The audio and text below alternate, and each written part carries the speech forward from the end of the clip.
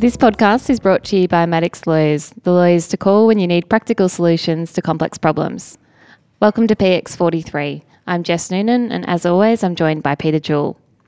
Today, we're very excited to speak with Damien Isles from Hansen Partnership. Damien is a Director of Planning at Hansen and has 19 years' experience across both local government and the private sector. Today we're talking to Damien about his background, but also a project that has gained a lot of industry interest in recent years, in which was a unique partnership with Launch Housing, VicRoads, City of Maribyrnong and a private philanthropist. Whilst I've heard quite a lot about this project over the years, Damien presented the unique details of this project at the recent PIA Victorian Symposium, together with Kate Stapleton from VicRoads and Stephen Leonakis from City of Maribyrnong, although there were many other people involved who I'm sure Damien will also speak about today. The project also, 2 weeks ago, won an award from the Victorian Division of the Planning Institute of Australia in the category of Best Planning Idea for the Small Project Award. Welcome to the show, Damien. Thanks, Jess and Pete. Damien, how did you get into planning initially? Okay, I've thought a little bit about this. I think you could say I got into planning through the back door. It wasn't my Please explain. first preference. And it wasn't something, I suppose, in secondary education that really was on my radar. I was probably a good student with a maths, science focus and didn't really know what direction I was taking as I was going through year 11 and 12. I always had a creative interest, and there was a fleeting moment where I thought architecture might have been a pathway. That was extinguished pretty quickly as I got lost en route to the interview at RMIT. So my preferences changed pretty quickly and engineering became top of my priority.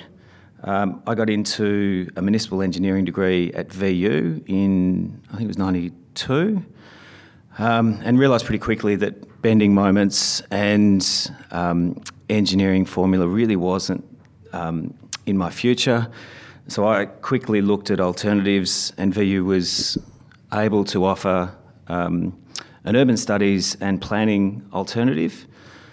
So that had me transferring at Footscray across to urban studies and ultimately into planning.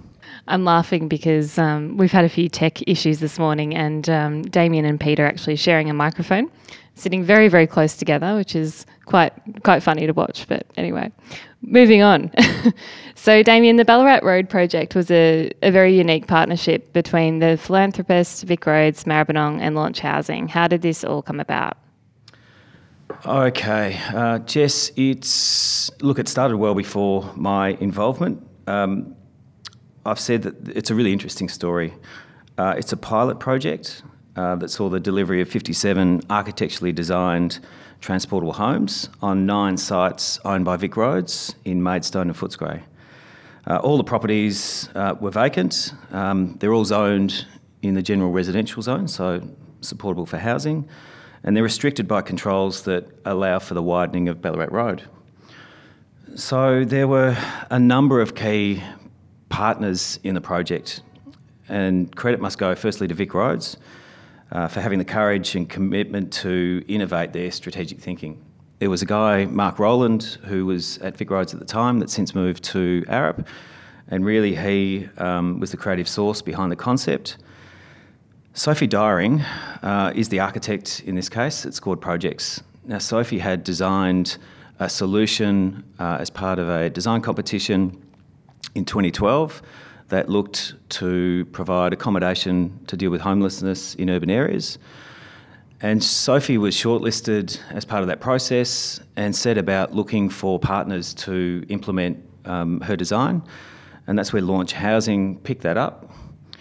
So it goes back a number of years, this concept, and whilst the applications were made in 2016, there were a number of years spent proving up the opportunity. What year did you become involved? We got involved in 2016 really as almost a sub-consultant to Scored Projects, so through Sophie. And our role was really to look at the delivery and implementation of this opportunity.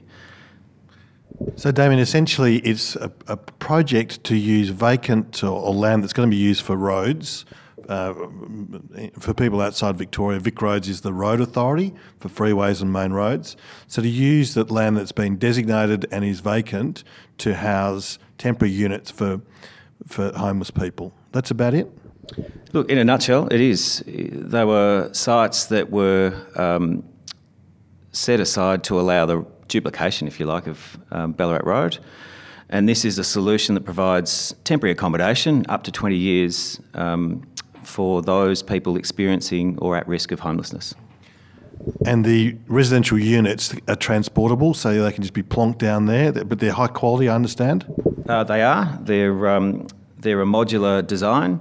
They are high quality. They're steel construction, double glazed, 6-star NATHERS rating, highly sustainable and importantly transportable. So the opportunity for these units to be relocated and placed on other sites is really a key aspect to the scalability of this project. So it works because the land is essentially free for the time being. That's one of the main components of it?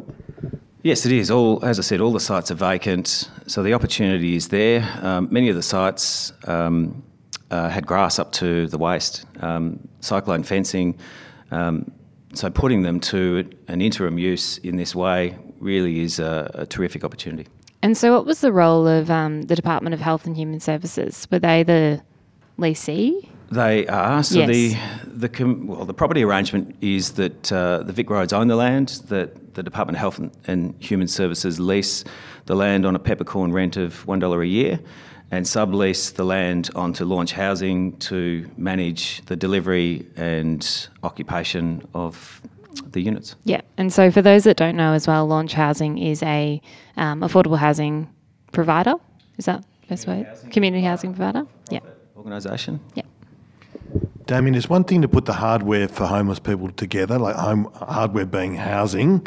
What about the support services and to get people away from that situation? This is just a short-term fix, isn't it? Oh, Pete, you say it's a short-term fix. The real benefit in this project is that Launch Housing provide not only the occupation opportunity for those residents, but also the support services. So they're not just a housing provider and relying on another organisation to look after the residents. Yeah, I'm sorry, I didn't mean short-term fix as in, but I see one of the benefits is getting people in the one spot in a permanent position where they can receive services and then move on. Is that sort of the concept? Yeah, look, the concept is certainly to assist those who are experiencing homelessness to transition into permanent accommodation. One of the real benefits of the project is that there's a level of dignity that the housing provides for those residents on site, and that's not always offered in alternate housing elements. So in this case, the benefit of having an architect design the internal spaces is that they are livable, they are sustainable, they are comfortable and they're dignified. So to have sleeping quarters, to have these dwellings as self-contained that allows cooking, bathing and clothes washing, that is really an important step up from other supported services like rooming houses where there's large areas of communal facilities and not the dignity that goes with having self-contained private accommodation isn't available. Mm. And so what was your experience with the local council, in this case the City of Maribyrnong? How did they help facilitate this process? Oh, the City of Maribyrnong were terrific, and we were really strategic in the way that we engaged with Maribyrnong. We met with them early, so Steve Leonakis, the manager, and Amy Mack, who at the time was a major projects planner that's since moved on to DHHS. They both understood the importance of looking for a solution to homelessness. And when we sat down with them, it was critical that they supported and understood the need.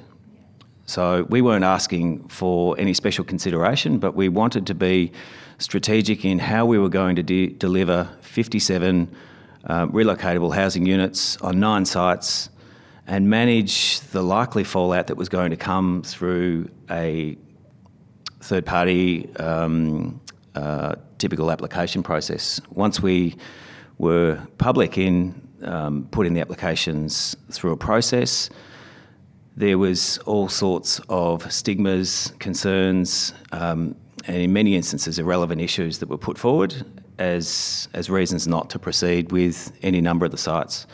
So there were enormous challenges put to the team at Maribyrnong. They managed to deliver a number of projects of the 9 so that we achieved some momentum, and that built confidence in the team. And then the council laws at various times were really put in difficult positions given how hot the politics were, with really a small group, if you like, a vocal minority that were very emotionally charged. Did it go to VCAT in the end? It was headed to VCAT, and we put a request to the minister to call the matter in, given the time delay and ultimately the cost that the project would suffer if it did go through that process. And the matter was called into a ministerial advisory panel, and in that degree we came in contact with Kate Stapleton, who at the time was at the department, and really the application was then fast-tracked through a process. A panel report was prepared and put to the minister. So the normal third-party right process was abandoned, and this was undertaken by the state government, approved by the state government. That's about it? Well, the third-party process wasn't abandoned as such. We followed an application process where third parties were able to express their concerns. Those were put to council, who determined the applications in the usual way, and the objectors were then given the opportunity to appeal, which they did. Now, we exercised our right to contact the minister and ask that the matter be called in, given the importance of the project, the delays and the costs, and we felt that the issues were really were quite isolated and in many respects not relevant to the approvals that we were seeking. One of the challenges with innovation I always find is that if it doesn't fit the box that the local council is expecting, it's quite difficult for them to get their heads around, how they define it, how they describe it.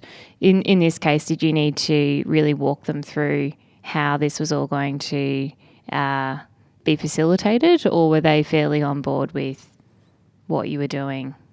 Yeah, in all honesty, I think our approach was to work with them on the strategy. Yeah, so and how you define it and that's all right. of that. So part of the issue was the land use classification. They are transportable, they are temporary, but they are dwellings. And we look at the planning system and the definitions that we have available to us currently. And dependent persons unit was one possible characterisation, but it has its limitations in that it must be on land with an existing dwelling, and the residents must be dependent on the resident of the existing dwelling on the property. Damien, the process you went to describe is very similar to the Better Housing program that was launched after the GFC in Victoria, where social housing had a special category of application process, so that it followed essentially the same process you mentioned. Do you think for social housing there's a need, and not just social housing, but sort of, I'll call it vulnerable housing or step-up housing? Mm-hmm. Do you think that there's a need for a sort of special category in the planning system to deal with that sort of housing, given the gravity of the problem? Look, there is, and we do have a number of housing types, community care units, crisis accommodation. Social and community housing is difficult to define. In many instances, the tenure of the residents is short term. I've been talking to a number of people after the Harris, the Launch Housing Project, the Harris Transportable Housing Project has really gathered more media attention. And fundamentally, the housing that we're looking to do, that's been designed and to be delivered, is in the tiny house format. Now, there's enormous opportunity in Victoria and certainly nationally and more broadly to deliver that housing as a short-term alternative. the difficulty is how we define it, because if it's not applied specifically for community or social housing use, how can it be manipulated? How can it be misused? And ultimately, is that going to deliver the intent that we are hoping the opportunity here to have tiny housing or relocatable housing in existing areas provides? Really, Damien, it's just semantics, isn't it? The problems you identify are very minor. It's just a matter of putting the right framework in place so that it works. I wouldn't have thought this is hard at all. It's not hard. It's just political will, isn't it? Well, there's a willingness, certainly at state government, and what we've seen with the Launch Housing Project is certainly at a local government level there is a commitment to be part of the solution.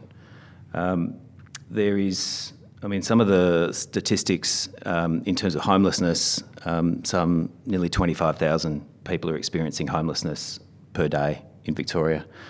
So it is a real issue. Housing affordability more broadly is a huge issue. The delivery of community housing and social housing isn't just the role of the state. And whilst we have large areas of land that the state own and manage, we seem not to be able to deliver projects like this on a large scale. So the great thing about this project is that it's a pilot project that can highlight the potential and opportunity working with organisations like VicRoads or VicTrack or Melbourne Water or any other authority that is a landowner that has long-term tenure, that leasing arrangements can be found with third parties to deliver community and social housing. It isn't difficult, but it is being made more difficult because there is no definition or policy support currently in our planning schemes. Just going back to that point about community consultation, you work in this space quite a lot with a lot of innovative housing models and what did you call it before? Unique housing models? Alternative housing models, that's the word. I'm interested in your views on community consultation and whether or not you think there are better ways that we could be doing it to facilitate this kind of development rather than just responding to the issues. Great question, Jess. Look, really, consultation, having thought about this a little bit, is best run proactively, not reactively. And in a planning process, if we're running consultation as part of an advertising process, it is reactive. Notices have gone out, signs are on site. There's already stigma and some preconceptions associated with a project. So proactive consultation allows a level of education and an ability for a team, or an organisation, or even a council or government to try and explain the objective, the ambitions of a project, the elements, take on questions, let that settle, and then revisit a further process once an application's made. In this instance with Launch, the timing of the project was such that there were a range of protests in early 2017 on the steps of Flinders Street, and that gathered a lot of media really quickly. It was in the papers and on the TV. And your application was in with Maribyrnong at the time? Our application had been lodged December, so it wasn't long after lodgement that I suppose the issues of social housing was magnified through media, and that sent messages to the community, well, we're going to have issues of crime, drug use, and I suppose the negative aspects of social housing on our doorstep and in our neighbourhood. So that was the fear that the community had, that there'd be pedophiles and those that really didn't belong within our community given free accommodation. And that drove a lot of fear, and that drove when we went public, a lot of the concern to say, look, really this project shouldn't be piloted in Footscray, it belongs somewhere else. And there was an education element really to talk through the differences between what the community was seeing in the papers and on the TV and what Launch Housing was trying to achieve with this project.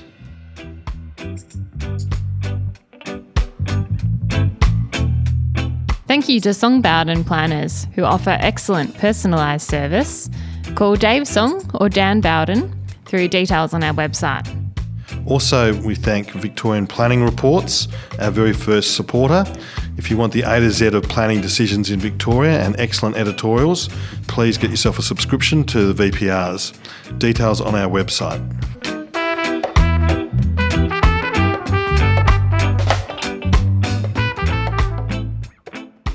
Damien, the cynic in me says that the idea was made and you just had to go through some sort of public consultation process, but the decision was really made to proceed with this.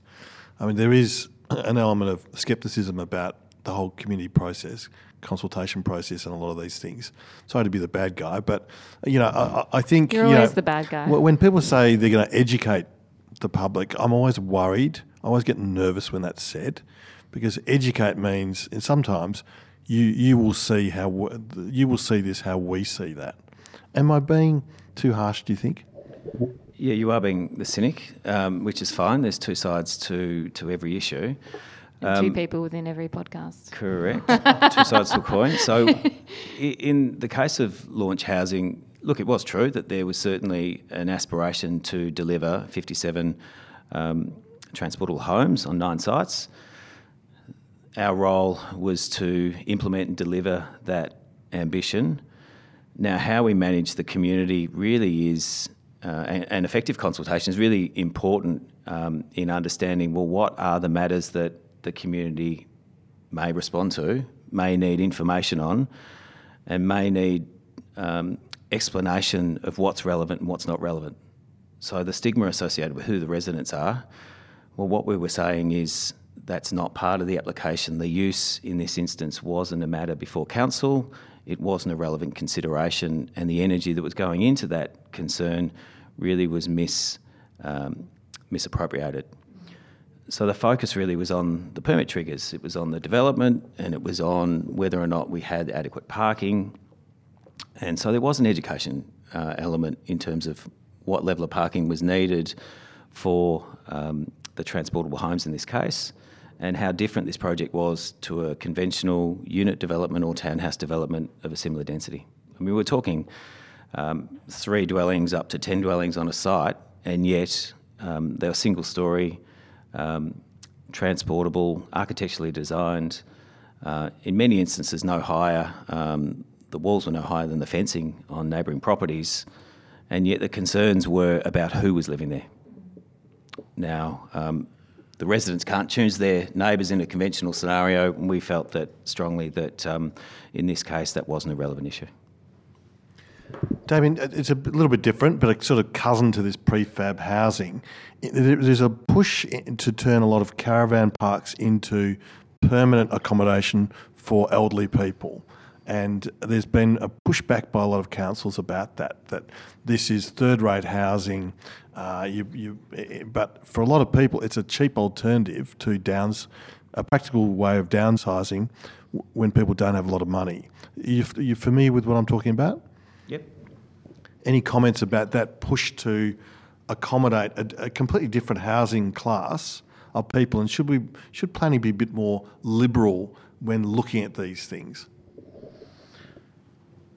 It should. It should. Alternative housing is certainly, as I mentioned, Jess, an interest that's become a passion of mine.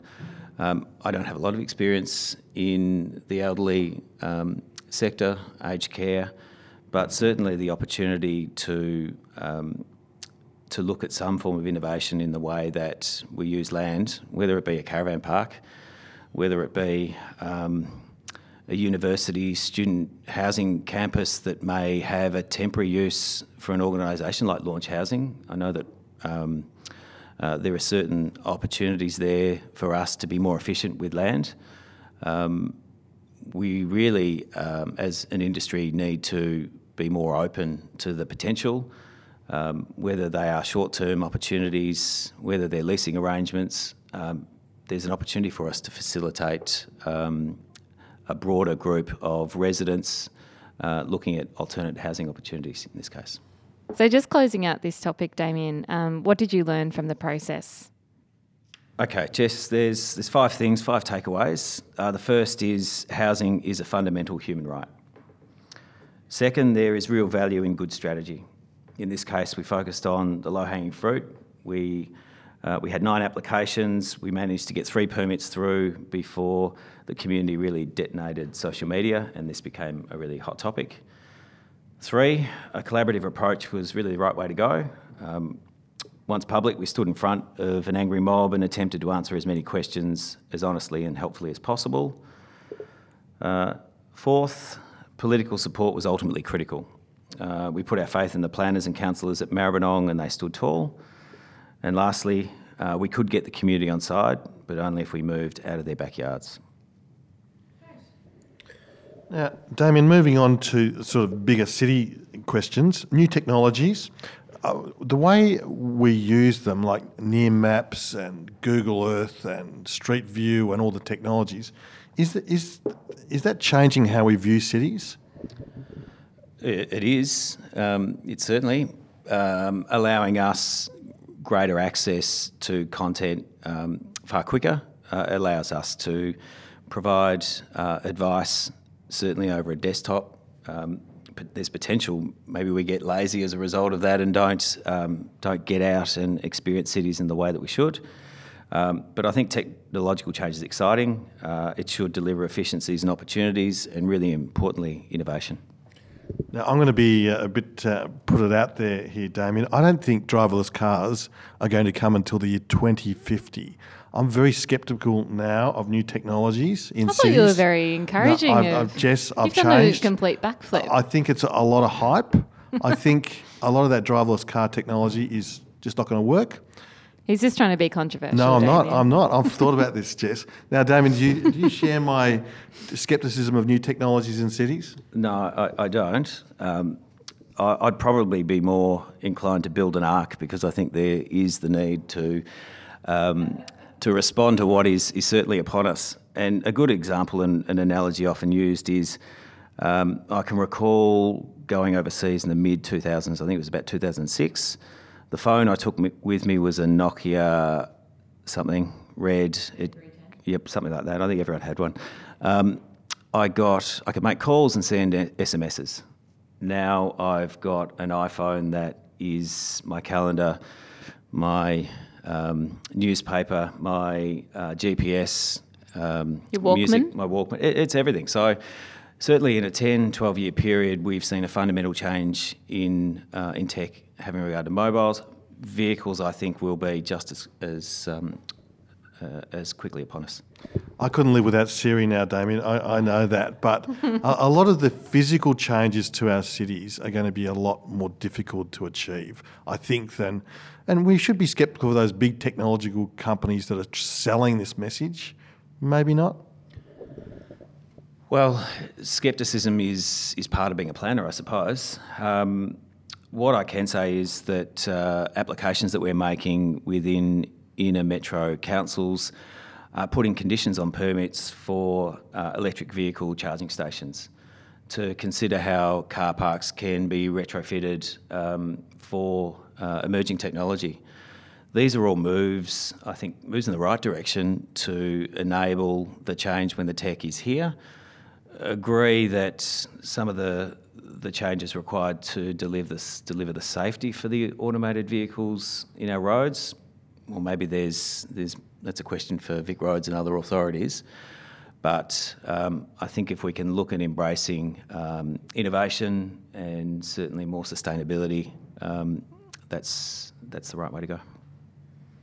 I'm not being grumpy, Jess, but sustainability is probably one of the most abused words. And I'm getting tired of that. Sustainable innovation. I mean, please. Now, Damien, about new development, your firm does a lot of broadacre things, and it seems to me there's a sameness about a lot of the new outer areas. Anywhere town. Is historical setting no longer relevant? Historical setting and sameness. Look, what can we say about our suburbs? A lot of change in the post-war period, and certainly from my perspective, given my time in planning, certainly from the 1990s onwards, there is an element of sameness about the suburbs. What I'd say is certainly as planners, we place a lot of importance on neighbourhood character, and that really has cut across the benefits of delivering innovation and somewhat enthusiasm for our city, the built environment. Planning reforms, particularly recent residential zoning reforms, only make innovation and exceptional design a negative principle. Priorities given to conforming, it's presented as being more acceptable or more appropriate. These are the words and the terms that we use. So innovation's hard, but that doesn't mean that it's not encouraged. It's a challenge. It's one of the opportunities as a planning consultant to press the boundaries and try to innovate, to deliver alternatives and some better solutions. Thinking about your childhood, what aspects of cities do you think we've lost that you appreciated when you were younger? Younger. Okay, I'm mid-40s, so I'm not as old as Pete. Well, Damien, you've got a couple of kids, and so you must think about how they see the cities that you live in and how you once looked on cities. I do have. Yep, I've got a nearly 9-year-old and an 11-year-old. So I think the thing that we've lost, a real and almost honourable sense of community. We typically design housing and our local residential areas with greater focus on privacy than community. Many alternatives and models used throughout Europe and the US, and we're seeing these through examples with Nightingale and the Assemble communities, where we're looking to design housing for the collective rather than the individual. Now, I grew up in regional Victoria. Actually grew up on a farm, and we moved into the town at Hamilton in the 1980s, and I can have fond memories of my grandparents' place having open post and wire fencing, and the kids really playing through gardens and property without any restriction. There was a real and honest sense of community in my childhood, and I currently live in a development in Brunswick that we were responsible for in Haller Street, which has delivered 10 townhouses and a park, which was a public-private partnership with the City of Moreland. And it functions in many ways as my childhood did, where many of the families that live within the development have kids, and you can find the kids either out in the park or in other neighbours' houses with a level of safety, comfort and security that I think we're losing as we develop our city more. So there's real value, I think, in certainly embracing a sense of collective rather than individuality within our housing. And a broader issue is certainly to deliver behavioural change. And so Nightingale and other examples, I think, are really starting to disrupt where we've been heading with housing for decades. And building in opportunities for social connection. Well, that's a fundamental. So with the Nightingale example, we have the social connection in two levels. One, with the street and the community engaging in either a parklet scenario or the cafe or the shared services downstairs, or on the rooftop where community gardens, communal laundries, rooftop spaces that are fostering that sense of connectedness are really integrated into the design. It's better apartment design and better apartment living, and really successful. The database for Nightingale is over 5,000. Damien, just a bit off topic, but you're talking about letting kids out. In the old days, kids were let out to go out by themselves much younger. Now they're being let out for the first time at 12, 13. Previously, when it was me, I was like 6 or 7, and you learn to navigate the world. And there's a lot of negative trends that this physical determinism you're talking about. Good design helps, but social media is corrosive for the development of young people, particularly young girls. And there is a need among many people now for safety, which overrides a lot of that community acceptance. Are you getting this? I am getting it. I'm not sure where you're going, but I don't disagree as a parent. Well, physical design can do so much, but there's a lot of other societal trends that are pushing negative consequences in how we relate to each other. Well, as parents and I suppose as planners, it's really up to us to set positive examples, be positive role models, not assume the worst. As I mentioned, my own example at Hella Street is one alternative where if kids are provided the appropriate environment and support, they can thrive. If, as parents, though, we're worried about the consequences of them being out of reach and out of sight, then maybe that only perpetuates the fear and safety concern. Now, we're just about to wrap up soon, Damien. What would you say to yourself on your first day of work? Now, looking back to the young Damien, what would you say to him on his first day of work? Okay, I hope I would say something poetic, like your currency on day one is your enthusiasm and passion, not your knowledge. And then really I'd encourage myself to take time to understand what planning is all about. You really don't need to become skilled in a really diverse... you do need to become skilled in a really diverse range of disciplines. So look to understand the landscape. Don't assume that a dead rose in winter should have you dismissing solar access as a relevant issue. Appreciate architecture and good design, so you may have and hold an opinion. These vary, but you need to explain how you developed yours. Know what the policy is trying to deliver. Where are we heading? How can we put each project into perspective? And also I'd encourage day one me to value relationships. They're critical. Longevity and success in the planning space is important. And I'd finish by saying be good to people. It certainly can make the difference. And what are you reading, watching, listening to that's caught your attention?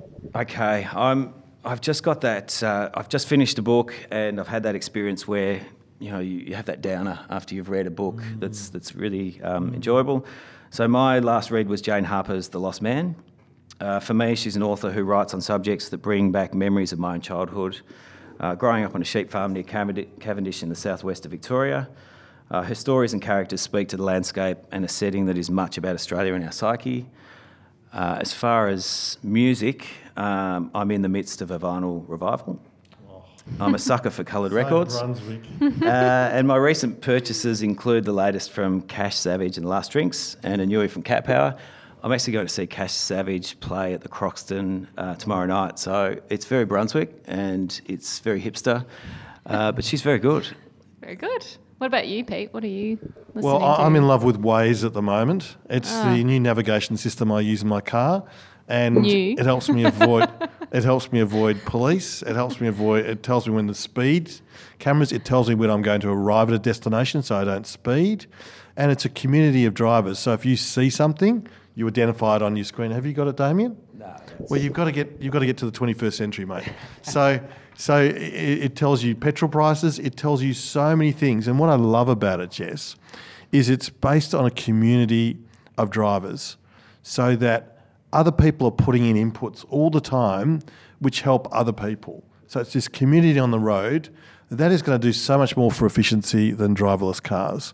What about you, Jess? What are you enjoying, or what's caught your interest lately? I've been reading a lot of the emails and articles from the Fifth Estate recently. Don't know if you guys have been reading that, but some really, really interesting articles coming out of that. Highly recommend people subscribe to that. It's a really great resource for planners and people in the built environment industry. Thank you, Jess. Thank you, Damien, for a wonderful interview, and it's been nice and cosy sitting next to you. It has. So we'll put some information about Damien's projects up on our website.